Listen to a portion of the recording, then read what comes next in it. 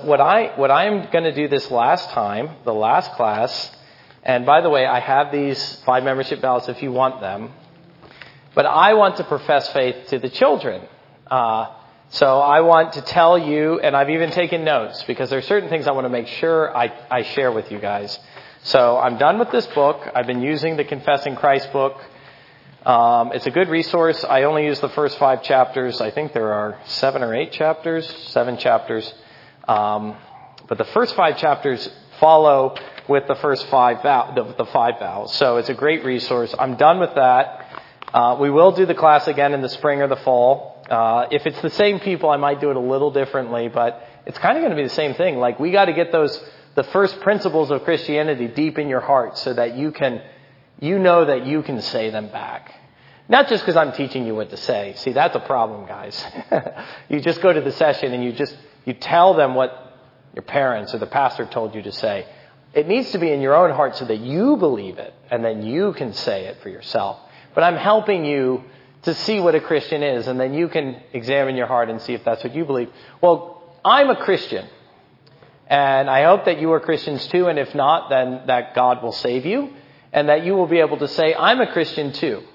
But always remember this. I'm a preacher, I'm the pastor, and there's a lot of formality that surrounds the office. I stand in the pulpit and preach, and I give the sacraments, but I'm also just an ordinary person.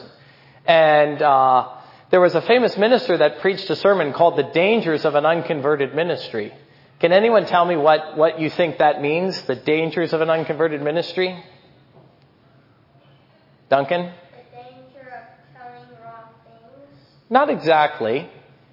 It's a little bit of a strange way of putting it. So, Grace, go ahead. That's it. If the pastor isn't a Christian, that's a problem. And guess what? A lot of pastors aren't Christians. They're just drawn to the ministry because they're interested in theology and they want to help people. And so that's what draws them. But they're not actually saved. In order to be a true minister, you must be a Christian first. And so always remember that I'm a Christian too, and that my Christianity is more important to me than anything else. It's more important to me than the ministry. I could lose the ministry, but would I still be a Christian? Yep. And if you're a Christian, can you ever lose your salvation? Nope. All right. So I'm going to profess faith to you, and as I say, always remember, the Christian is a pastor first. So, I'm sorry, David. That was my daughter. All right, so let me tell you something about myself as a child. Let's see, I can see the time up there, so it's 35. Again, I'll try to keep this to 15 minutes, although I'm already into the time a little bit. Here's the first thing about myself I want you to know, children. That I grew up in church, and guess what? I hated church. Do you know that when we used to sing hymns that I would lie on the pew and I refused to stand up and sing them? So, it's true. You'll never look at me the same, will you, Grace? I want you to understand how radical conversion can be. When God saves a person, you go from hating church to loving the church so much, sometimes God calls you to be a minister. But I hated church. I thought it was so boring, I couldn't stand it. And my mom was so embarrassed. Could you imagine if one of you laid on the pew and wouldn't stand up and sing the song? In fact, if that were true, I might speak to you. So, I love to see the children standing up and singing, but there's a dirty little secret which you now know about me.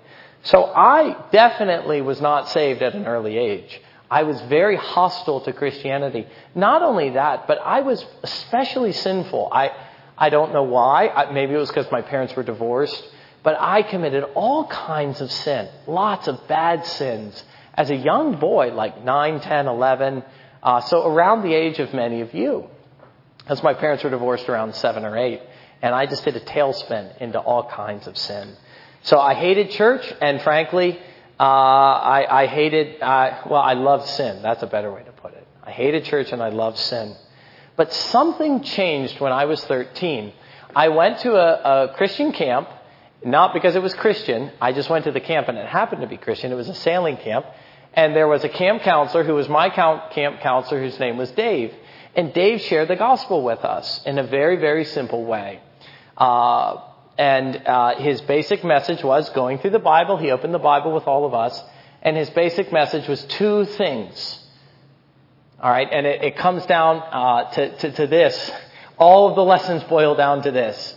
You are a sinner, and you need a Savior. And I guess I'd add a third point, and Jesus is the only Savior. And the amazing thing that happened to me, I had heard that message many times before, and I never believed it. I thought I did, but I didn't. Even in my heart, I knew I didn't really believe it. I thought maybe in my mind, that must be true, but nothing changed in my life. But somehow when Dave told me that, my whole life was changed. I even broke down and wept in tears. I could tell at that moment that God saved me. When I heard the message of the gospel that time, I really did believe it. Now, who gave me faith? This is very important, children. Who gave me faith? Did I decide in that moment, I'm going to be a Christian now? I didn't want to be a Christian. Don't you see that? Who gave me faith? Yes, James. God gave me faith in that moment. If you're a Christian, it's because God made you a Christian. When Jesus says you must be born again, did you decide to be born the first time? You just were born. It's something that happened to you. You showed up on the earth, and so there you were. Christianity is the same way. You must be born again. God enters your life. He transforms it. He gives you faith. Now I heard the message and I believed it. My whole life was changed. But here's the interesting thing that happened. I'm just professing faith to you guys. I'm telling you what happened to me in my experience. Again, these are the kinds of things you need to do when you profess faith to the session. You need to tell us what your experience of God's grace is. Remember how I said I loved sin a lot? Guess what I found out? Sin didn't go away. When I was saved at 13, I continued to sin a lot.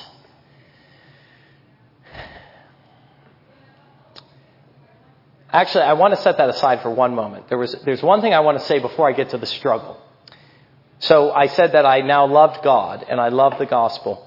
What I found now that I was converted at 13 is that I began to devour Scripture. I was reading the Bible all the time. I loved the Bible. I even found that I loved to go to church. That's amazing. And I even liked sermons. I like to listen to them. I've always been fascinated with sermons. Ever since I became a Christian, my great interest has been in sermons. I would listen to sermons in church. I would listen to sermons at home on the television. In fact, Charles Stanley, you know who Charles Stanley is. I would listen to his sermons every Sunday night at 8 p.m. at my home. I loved sermons. But I will tell you this, I hated sermons that weren't on the Bible. Here I'm a new Christian and I'm saying, give me the Bible. I don't give 2 cents about your stories, about pop culture. Don't tell me about the movie you just saw. Give me Scripture.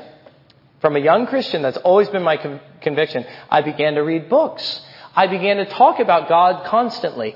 There's a man, I think it's Horatius Bonar, who says, a polite person will say never trouble anyone with your religion, but a true Christian will always trouble someone with their religion. When you become a Christian, sometimes you start to lose your friends, and you even start to annoy your family. You're talking about it so much, especially if your family isn't a Christian family. So I'm talking about God. I used to go on walks and I would pray. I found that I was praying all the time. But there were 3 big struggles in my life. I got ahead of myself a moment ago. The biggest struggle was I knew I was converted. I didn't have any doubt about it. I was so happy that Jesus died for my sin. I told you I even cried. Now, as a 13-year-old boy, I'm in my bedroom weeping. That's a little bit embarrassing, isn't it? But I was so overcome that he died for me that I could not contain my overwhelming joy. So I'm admitting to you that I did that. Do you know in my office sometimes I'll cry a little bit. The gospel is so precious. And I am so amazed that God saved me from my sins when I deserve something far worse. But I continue to struggle with 3 things as I'm reading my Bible, listening to sermons, praying all the time. Sin was a big, big, big problem in my life. When I was converted, all those sins I was committing, they didn't all go away at once. That was a big, big problem for me. I didn't know what to do about it because I knew that I was saved. I didn't understand why I was still committing these sins. It's like Paul says, if you ever read Romans chapter 7, he says, I do the things I don't want to do, and the things I want to do, I don't do. And he's speaking as a Christian. I want to obey the law of God, but here I'm breaking it all the time. I don't understand myself. That was my experience. And so I was struggling mightily. And I kept falling back into sin as a young man and a young Christian, even though I was doing all the right things. Well, something happened. And again, this is my experience of grace. It won't necessarily be your experience of grace. But I'm just giving you an example of how you share this with the session. And you see, you're not just giving the doctrinal points when you meet with the elders. You're saying, I'm a Christian. God saved me. So you give your testimony. When I was 15, so this is 2 years later, something amazing happened in my life. I prayed to God. This isn't a formula for you to follow, but I prayed to God. I said, God, I'm tired of sinning. I want you to take this sin out of my life. And it was several sins. And amazingly, he did. I can't explain it to you, but all of that sin that was bothering me, and when you're older, I can share some of those sins with you. They all left, all of them. And I left them behind. It was his grace. It wasn't me. It wasn't me deciding I don't want to do these things. Because before I was converted, I loved to sin. After I was converted, I hated to sin, but I couldn't stop. You see the difference? But I kept doing it. But I couldn't stop. I had no power. I prayed to God. He delivered me out of them all. Instantaneously, miraculously. Sometimes people call that a second experience of grace. If you're a Christian, you'll have a second, a third, a fourth. You will have high points in your life where God enters in and he answers a prayer very, very powerfully. And you should always expect him to do those sorts of things in your life. So when I was 15, in fact, it was such a radical transformation that I thought maybe I wasn't a Christian when I was 13 and maybe now I'm finally a Christian. But now that I have enough time to reflect on it, I think that was a new stage in my life. It wasn't that I wasn't a Christian when I was 13, but now God brought me to a higher plane. There's a story in one of the miracles. Jesus heals a man's eyes. And then he said to him, can you see? Does anyone remember what the man said when he healed his eyes? He says, I see men, but they are as trees walking. And what he was saying is, I can't quite see clearly yet, Jesus. And so he heals him a second time, and then he sees clearly. And so my testimony is that's what God did to me, is he healed me, but only it was a partial healing. I don't know why he did that. But the second time he came fully. That's my testimony. I'm not telling you that is what you need to tell someone else. The second time he came, I saw clearly. The first time he came, I only saw partially. Second struggle that I had, and this was a big struggle for me. Again, I'm reading the Bible, I'm praying. Now this is between 13 and 15. I was struggling about Jesus. I knew that I loved him. I knew that I loved his word. But was he really the only way to the Father? I knew that he had saved me, but I thought, can God save people in other ways too? Can God save someone through Muhammad? That's Islam? No, don't nod to that, William. It's okay, bud. It's okay. The answer is no, but as an early Christian, you might begin to wonder, is Jesus really the only way? And is the Bible really the only true Bible? There are other religious books that you might read. You could read the Quran. You could read other religious books. I had friends who were Muslims, and they were incredibly devout. And they seemed almost like me. I'm like, they're turning from sin. They're pursuing God. They're praying. How am I any different from them? How do I know I'm saved and they're not? But it wasn't about me and it wasn't about them. It was about Jesus. That was the real question. Was he the only Savior? So that a devout Muslim was still going to hell because he wasn't following Jesus. How did I resolve that struggle? Well, in the same way as the first. What did I do? I prayed. Is Jesus a real person? Yes. Where is he now? In heaven. And does he hear our prayers? Yes. Does he answer our prayers? Yes. So if Jesus is a real person, he hears our prayers and answers our prayers, can we talk to him? Yes. Yes. And will he answer us? Yes. In his own way, but yes. Don't expect, in your bedroom an audible voice. But what happened as I prayed is that I came to an invincible assurance. My heart went from having faith to having assurance. Assurance is obviously much, much higher. I was absolutely certain now that Jesus was the only way because he made me certain. I had the Bible open and praying and said, Lord, I need to know. I need to be certain that you are indeed who you say you are. And He gave me a certainty that I've never lost. The third thing that I struggled with was the person of the Holy Spirit. I heard Charles Stanley actually preach on the Holy Spirit, and I thought, what in the world is he talking about? Who is the Holy Spirit? And what we tend to think is that the Holy Spirit is just God's Spirit, kind of like we have a spirit. But that's not what Charles Stanley said. He said the Holy Spirit is a person, just like Jesus is a person, and God the Father is a person, so the Holy Spirit is a person. So I was greatly troubled by that. But as I used to walk around, there's a circle in my old neighborhood, and I used to walk it at night. And I said, Lord, I want to know the Holy Spirit. If the Holy Spirit is the one who animates me as a Christian and gives me life and makes me to grow in grace, I need to know who the Holy Spirit is. And I came to know the Holy Spirit by prayer, that He too is a person like Jesus. So I resolved these things early on in my Christian walk, but I want you to see that becoming a Christian doesn't mean everything gets easy. You continue to struggle. These are the things I struggled with. There's another thing, I need to wrap this up, but there's another thing that happened to me when I was 16. Now I've told you 13, 15, 16. What do you think happened to me at 16? Duncan? You were inspired to be a pastor? That's it. I began to sense the call to the ministry. I was always bothering. I went to public schools. I don't think no one here goes to public schools. But I went to public schools, and let me tell you, there are not many Christians there. I would say in a high school of maybe 2,000 students, there were maybe 10. I'm not even kidding. So I stood out like a sore thumb.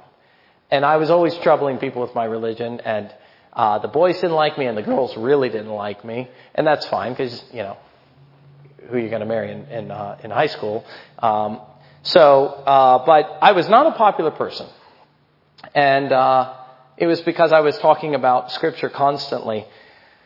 I told you I had Muslim friends, for instance, and I wanted them to know Jesus too. But I began to sense the call to the ministry. This was another inward conviction that God gave me that never left. So that's another crucial part of my story. Notice what I'm emphasizing here, by the way, in my testimony. It's the early years. How it is I came to become a Christian. And what are some of the remarkable occurrences early on. Your story might be much, much more ordinary, and that's fine. But the session will need to hear that you know who Jesus is, and you know what the Christian life is about, some of the struggles that you've faced, and that you've experienced God's deliverance. Salvation is God delivering you out of sin. Do you know anything about that? Have you experienced His deliverance? And so God called me to the ministry at 16, and I would say from there the rest is history. I don't think I need to get into other things that have happened. I've pretty much been focused on that ever since. Went to college, I went to seminary, I came here. That's been my focus ever since then. But I want you to know that as a minister, I am a Christian. I also want you to notice how much of the 5 vows are present in what I just said. Okay? I told you, number 5, that I came to love the church. I told you that I left my sin by the power of Christ, number 4. I told you that I came to know Him as my Savior, number 3. I told you that I needed to know who the Holy Spirit was, number 2. And I needed to be sure that God's Word was really God's Word, number 1.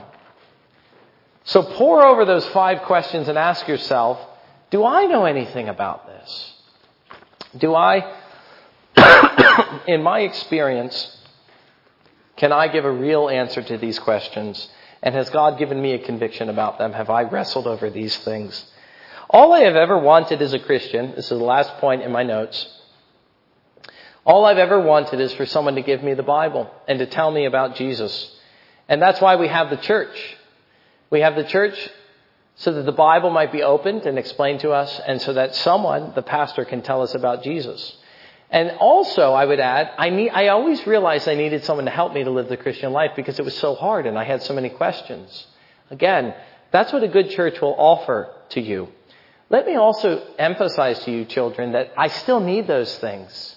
You never outgrow your need for Jesus, your need for the Bible, your need for your fellow Christian to help you to grow as a Christian. You will struggle with sin. You will have your questions. You will have your doubts. But these are the things which you can find in the church and which you can't really find elsewhere. Help in all of those. So there is my profession of faith. As I said, the 5 questions. That's where you need to look in your life and see, do you know? It's do you believe the Bible is the Word of God and containing the only perfect and true doctrine of salvation? Do you believe in the living and true God, in whom there are 3 persons, God, the Father, the Son, and the Holy Spirit? Do you believe that Jesus Christ is your only Savior? Number 3. Read those 5 and see if your experience matches up with that. That's what a testimony is, or that's what professing faith is. Professing faith is saying, I am a Christian. Not, I know what a Christian is, I can explain one to you. But in explaining what a Christian is, I'm explaining myself. That's what professing faith is. So, when you feel as though God has made you a Christian, and that you've made a little bit of progress in the Christian life and wrestled over some of these things, then it's time to say to your parents, I want to profess faith to the church. I want to profess faith to the elders. I want to stand before the church and say, I believe all these things because God has given me a belief about these things. I didn't used to, but now I believe them. By grace I've been saved. I was blind, but now I see. Who said that? Paul? No, John Newton, remember? Well, I think Paul said that too. But in the hymn, Amazing Grace, I was blind, but now I see. So, you see, he's saying, I was blind, but now I see. That's his personal testimony, and that should be your testimony as well. But remember, you can't decide to be a Christian. God has to make you one. And if you don't know if you are, you need to talk to him. All right. Any questions? That's it. That's the class. Let's pray. And you guys can talk to me anytime you want. Always remember that. One of the reasons I'm doing this class is so you think that I'm not some distant guy in the pulpit, but that I am your pastor too. Which means I'm your friend. And I want you to look at me that way. All right. Let's pray together. Father, we thank you for the children. We ask you that you might enable them in the right time to profess faith because they've experienced grace. And so bring your grace into their lives, we humbly pray, in such a remarkable and unmistakable way that they could say, I am Jesus and he is mine. I belong to him and so he belongs to me. He is my Savior. And we pray this in your name. Oh, amen.